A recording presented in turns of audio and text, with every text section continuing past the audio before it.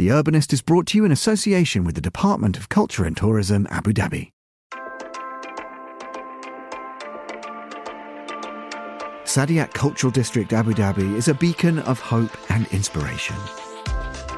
A catalyst to spark growth and collaboration with museums and experiences, where art and science and nature and technology coexist. The belief of Abu Dhabi that culture is the backbone of our society. Stay tuned for a special episode of the show, in which you can hear His Excellency Mohammed Khalifa Al Mubarak explain exactly why and how Saadiyat Cultural District Abu Dhabi is the perfect place to collaborate, create and innovate. Saadiyat Cultural District Abu Dhabi, proud partner of The Urbanist on Monocle Radio.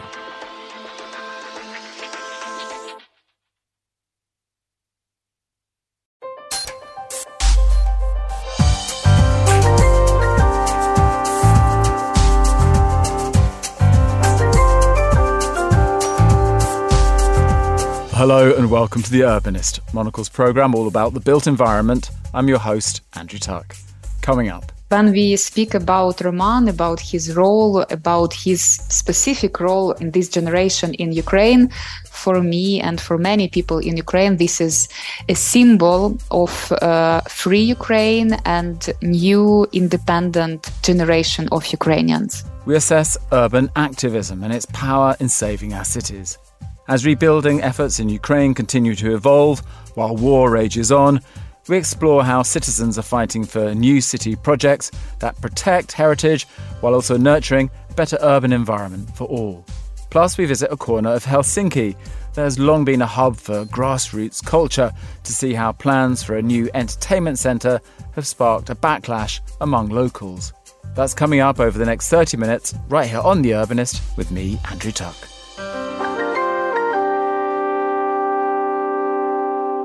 In August, a 200-year-old building was illegally demolished in an historical neighbourhood of Ukraine's capital, Kyiv. It marks a worrying return to the trend of illegal demolitions and developments of modern buildings in the place of heritage structures in Ukraine that has continued even following Russia's full-scale invasion. Until last summer, Roman Ratushny was one of the activists leading the fight back against illegal development. He'd made it his life's work to protect a wild green space in the centre of Kyiv and had inspired Ukrainians across the country in the process. But just a few weeks before his 25th birthday, Ratushny was killed in action on the front line in Ukraine. So, with illegal demolitions continuing, how can a new generation of activists preserve their country's unique architectural and ecological heritage? Monocle's Julia Lyska reports on the legacy of Roman Ratushny in Kyiv.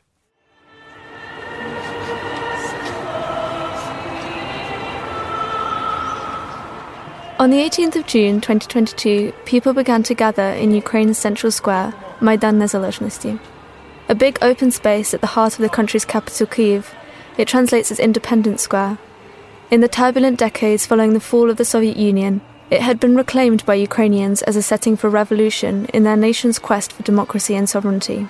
It had seen 1 million people stand together in protest, concerts given in solidarity by Ukraine's most popular musicians, and university students set up tents for week-long sleep-ins in the bitter cold.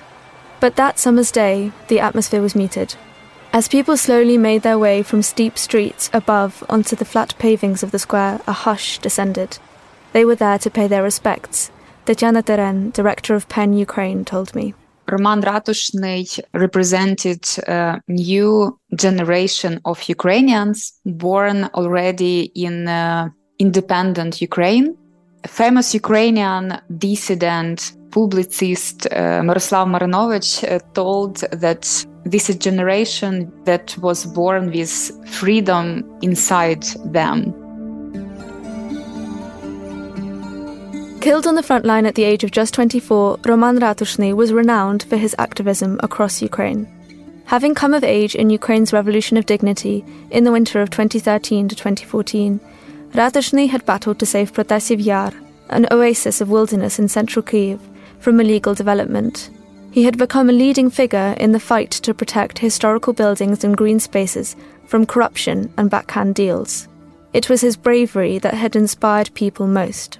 previous generations and my generation too had to fight for our freedom inside us because of all this Soviet heritage which we received. But especially this generation was really free. And maybe you remember that Roman Ratushny, when he filmed these short comments, video comments, usually he told at the beginning, I am Roman Ratushny, Ukrainian citizen, free person, free Ukrainian. So I think, first of all, when we speak about Roman, about his role, about his specific role in this generation in Ukraine, for me and for many people in Ukraine, this is a symbol of free Ukraine and new independent generation of Ukrainians. But Ratushny's work wasn't without huge risks. Natalia Korobenko, a charity foundation project manager, was one of the ordinary Ukrainians who got involved in activism when her local park in a suburb of Kyiv was threatened by illegal development in 2018.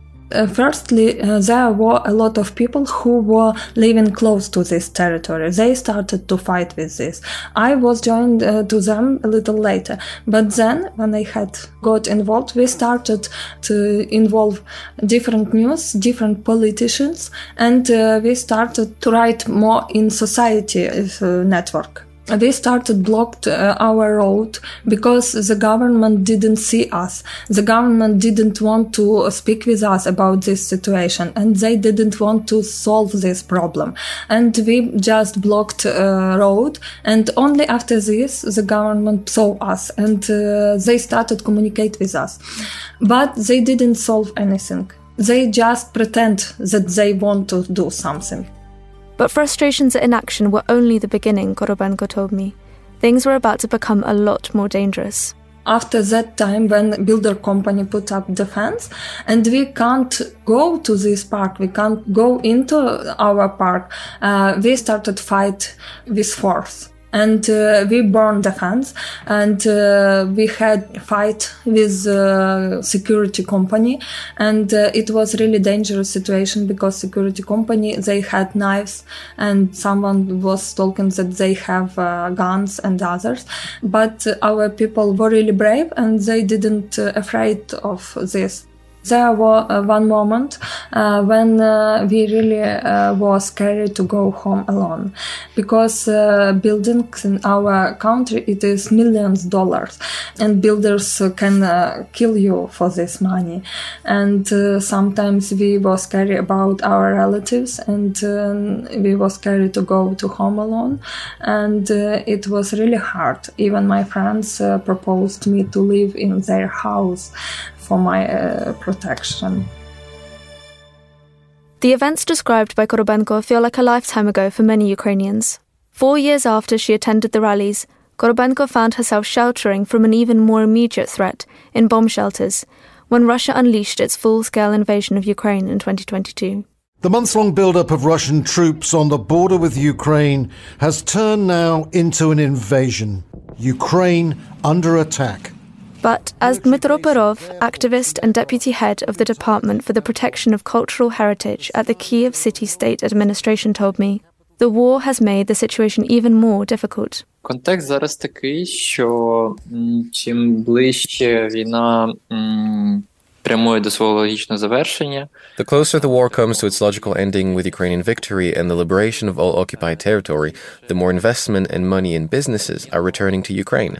But these changes are also directly correlated with increased threats to our cultural heritage. Why? In Ukraine, businesses and investors are moving forward and developing independently on a private basis.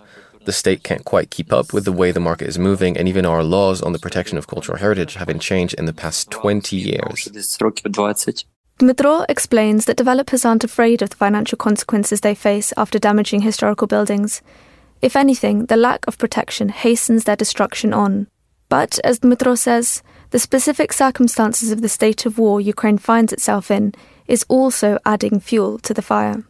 З іншого боку, в умовах війни, в умовах воєнного стану, в нас заборонено. Under martial law, mass gatherings are banned.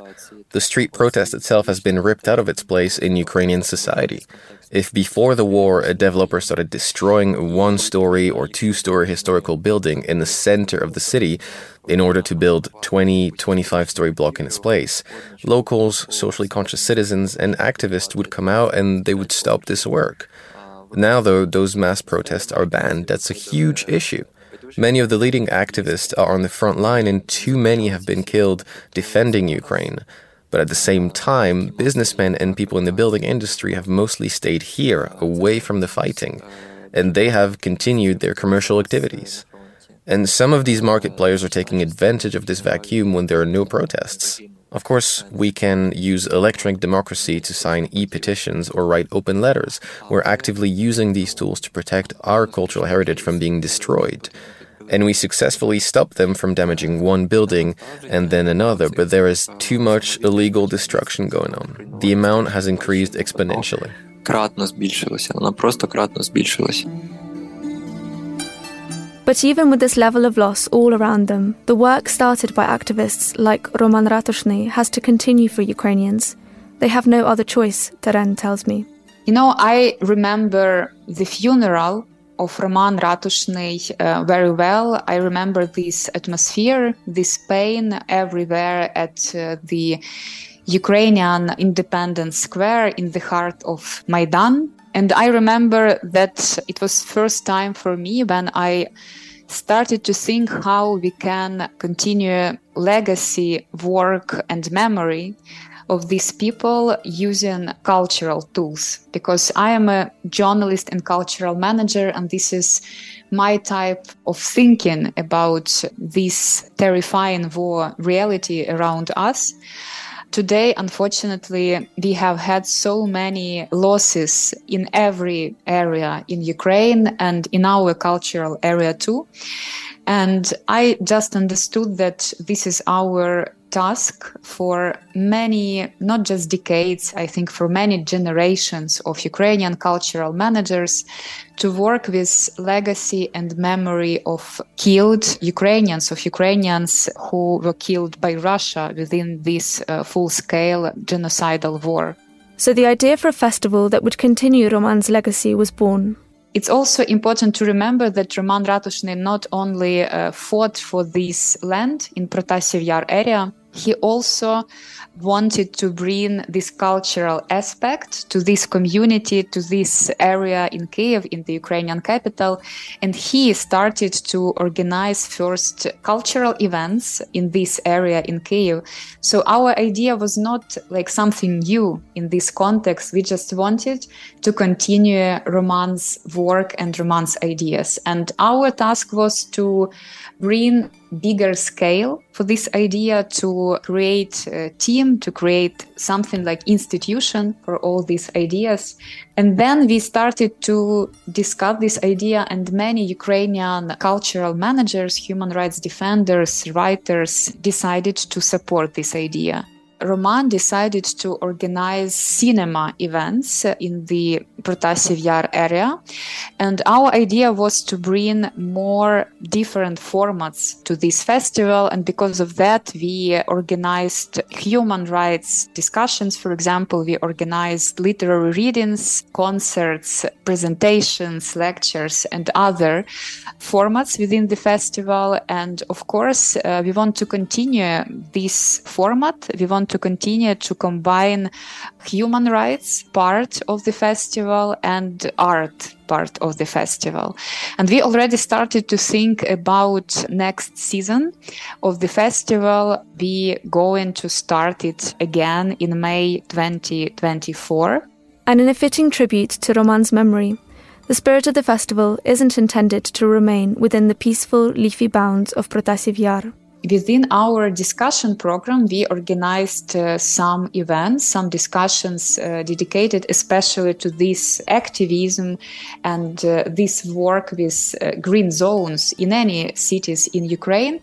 And it was very important to invite different active Ukrainians who work with such issues and fighting for such green zones in their cities. So I think it was like a beginning of this conversation. And for us, it's really a vital moment to continue this conversation, especially in this area, because it was so important for Roman. And for us, it was also one of our ideas when we started the festival to give an example for other communities in Kyiv, but also in Ukraine, how you can fight for your rights in this situation. What was really very important that Roman united so many people around him. He united this community, but the festival now is not only about Protasiev Yar community. So many people from other parts of Kyiv and other Ukrainian towns and cities visited the festival. So I do hope that Protasiev Yar will be like Roman himself. Protasiev Yar will be a symbol, a great example of success for other active Ukrainians, for other activists and other communities, how you can save your land and your place, your area, and to fight for your rights. When I visited Protasiev Yar this summer, I climbed to the top of the hill. It wasn't a festival day, and so it was quiet all around. Instead, on the dark green hillside awash with foliage, I could hear the sounds of Kyiv. Something Dmitro Perov had told me rang true in my mind.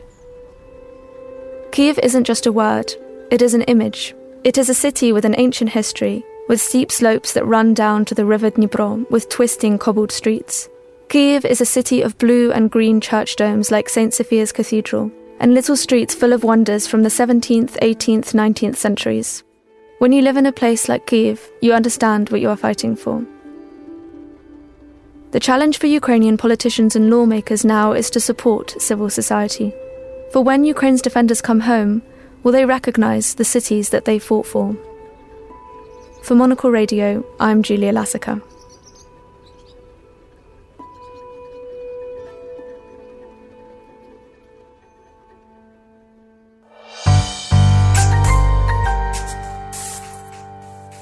Perhaps best known as the site of the annual Flow Festival, Helsinki's Suvalahti, an early 20th century gasworks district, has recently been experiencing somewhat of an existential threat. Development plans for this crucial hub of the Finnish capital's grassroots culture, which propose the building of a large entertainment centre, hotel and office spaces, have brought about protests and calls for protection. So what is next for this do-it-yourself mecca? With Stenga sent us this report.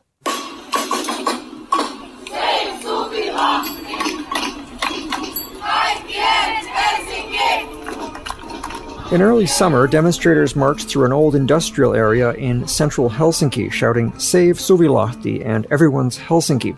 They were protesting against plans to build an entertainment and hotel complex on a brownfield site in a former gasworks from the early 1900s.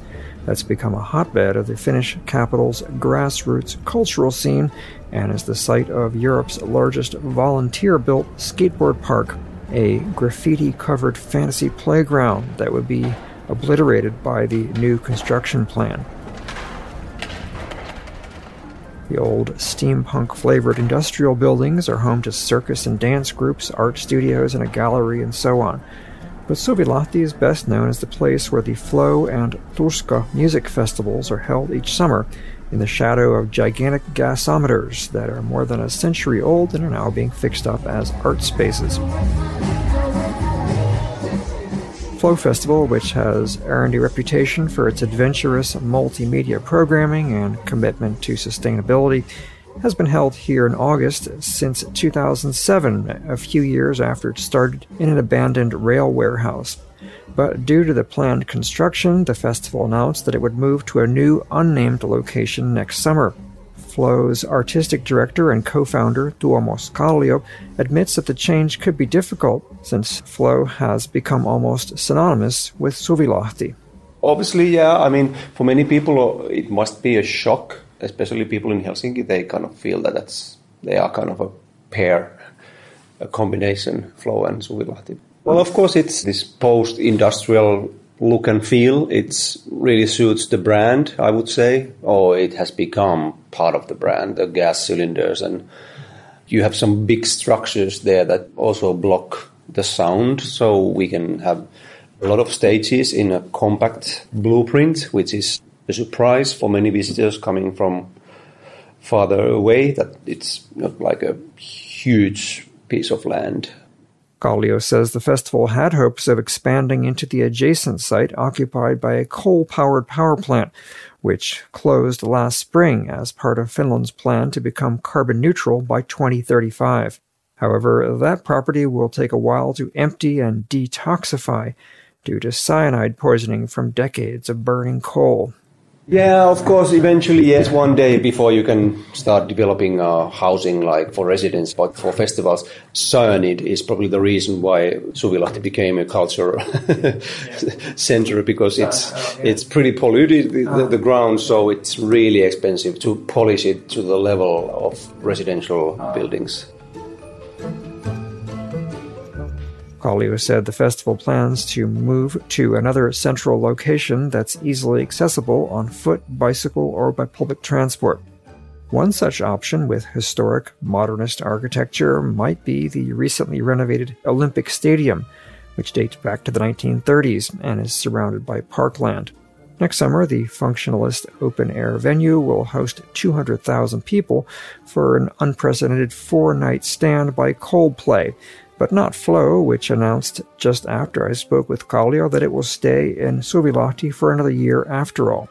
That's because of complaints filed over the planned new entertainment complex known as Event Hub. One of them was filed by urban activist Juhana Hurula.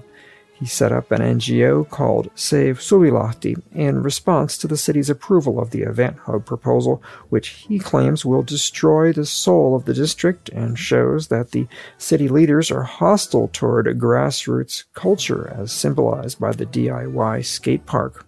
The win moment happened finally like after Helsinki Council decided to vote in favor of this lobbyist scheme to build a hybrid of an office/hotel/concert venue placed on top where there's already existing, very flourishing, internationally well recognized do-it-yourself skate park. The favor really unsettled people because it seems, I feel, and many other people relate very strongly, that the Helsinki Council has systematically been basically chasing against the DIY movements. And Helsinki is very, very, very rich in those DIY roots, do-it-yourself organizational roots stemming off from people themselves. And year after year, decade after another, it feels that they are targeted against, they want to build something like given from above. So this kind of like true community-based feeling is being neglected. We felt we need to do something. And furthermore, we are demanding that Helsinki starts to recognize its richness. It doesn't need to be coming up from like given graciously from above to people. We don't need to brand and innovate. We are doing it like for free. People are doing it for free and from the grassroots level. From the grassroots level, and which is authentic, which is appealing to local people, to Finnish people, to tourists. People come here for these reasons. They don't come here to check out like offices and hotels. Hurula says that Suvilahti represents a non-commercial oasis in an increasingly consumption-driven city. Suvilahti has been appraised. It's edgy, is a cool, bit dangerous, but there's nothing dangerous over there. It's just like the urban, old, industrial space is very vibrant and very inspiring to a lot of people. The whole Helsinki, it's mostly given and targeted to middle-class consumerist classes. So there isn't this kind of like free spaces. And like DIY people and like young people who don't possess a lot of money, they have a lot of time and they are very active users of the city. But they are feeling ever so increasing the pressure.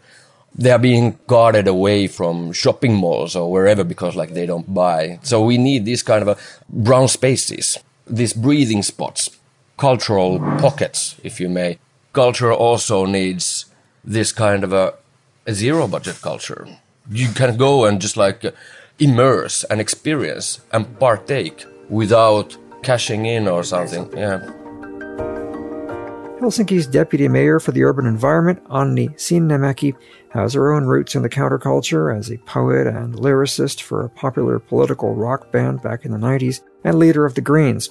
She rejects claims that the city is hostile to DIY culture or skateboarders, or that the new building plan will ruin the edgy, creative vibe of Suvilahti. At a noisy brew pub in Suvilahti during Flow Festival, she defends the city's future vision for the district.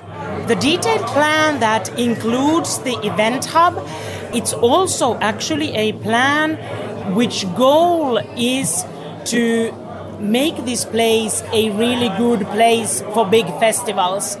And the plans include building of the whole place regarding electricity and the infra, so that it will be later much easier to organize events in the whole area, also in the open festival area.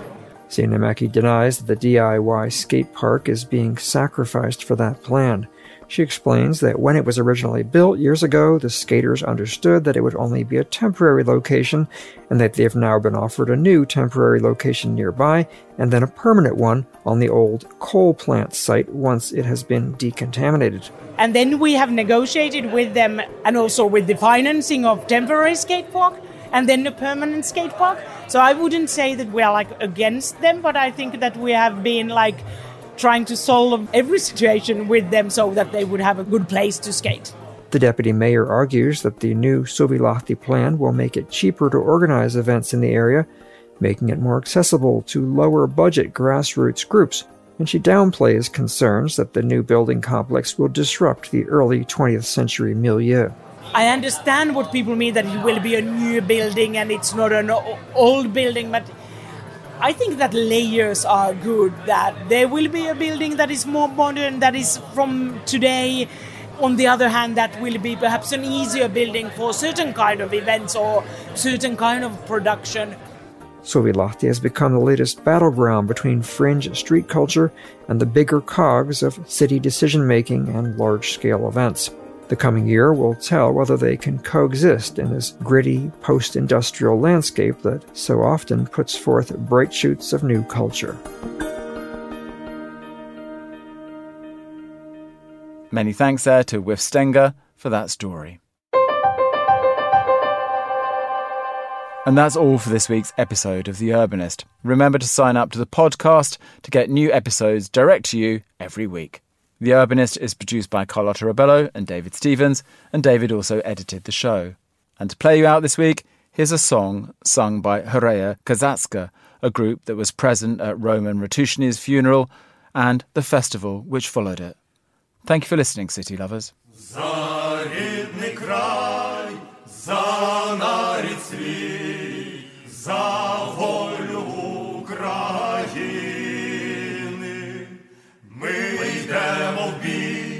Ми йдемо в бій, крізь гори ща.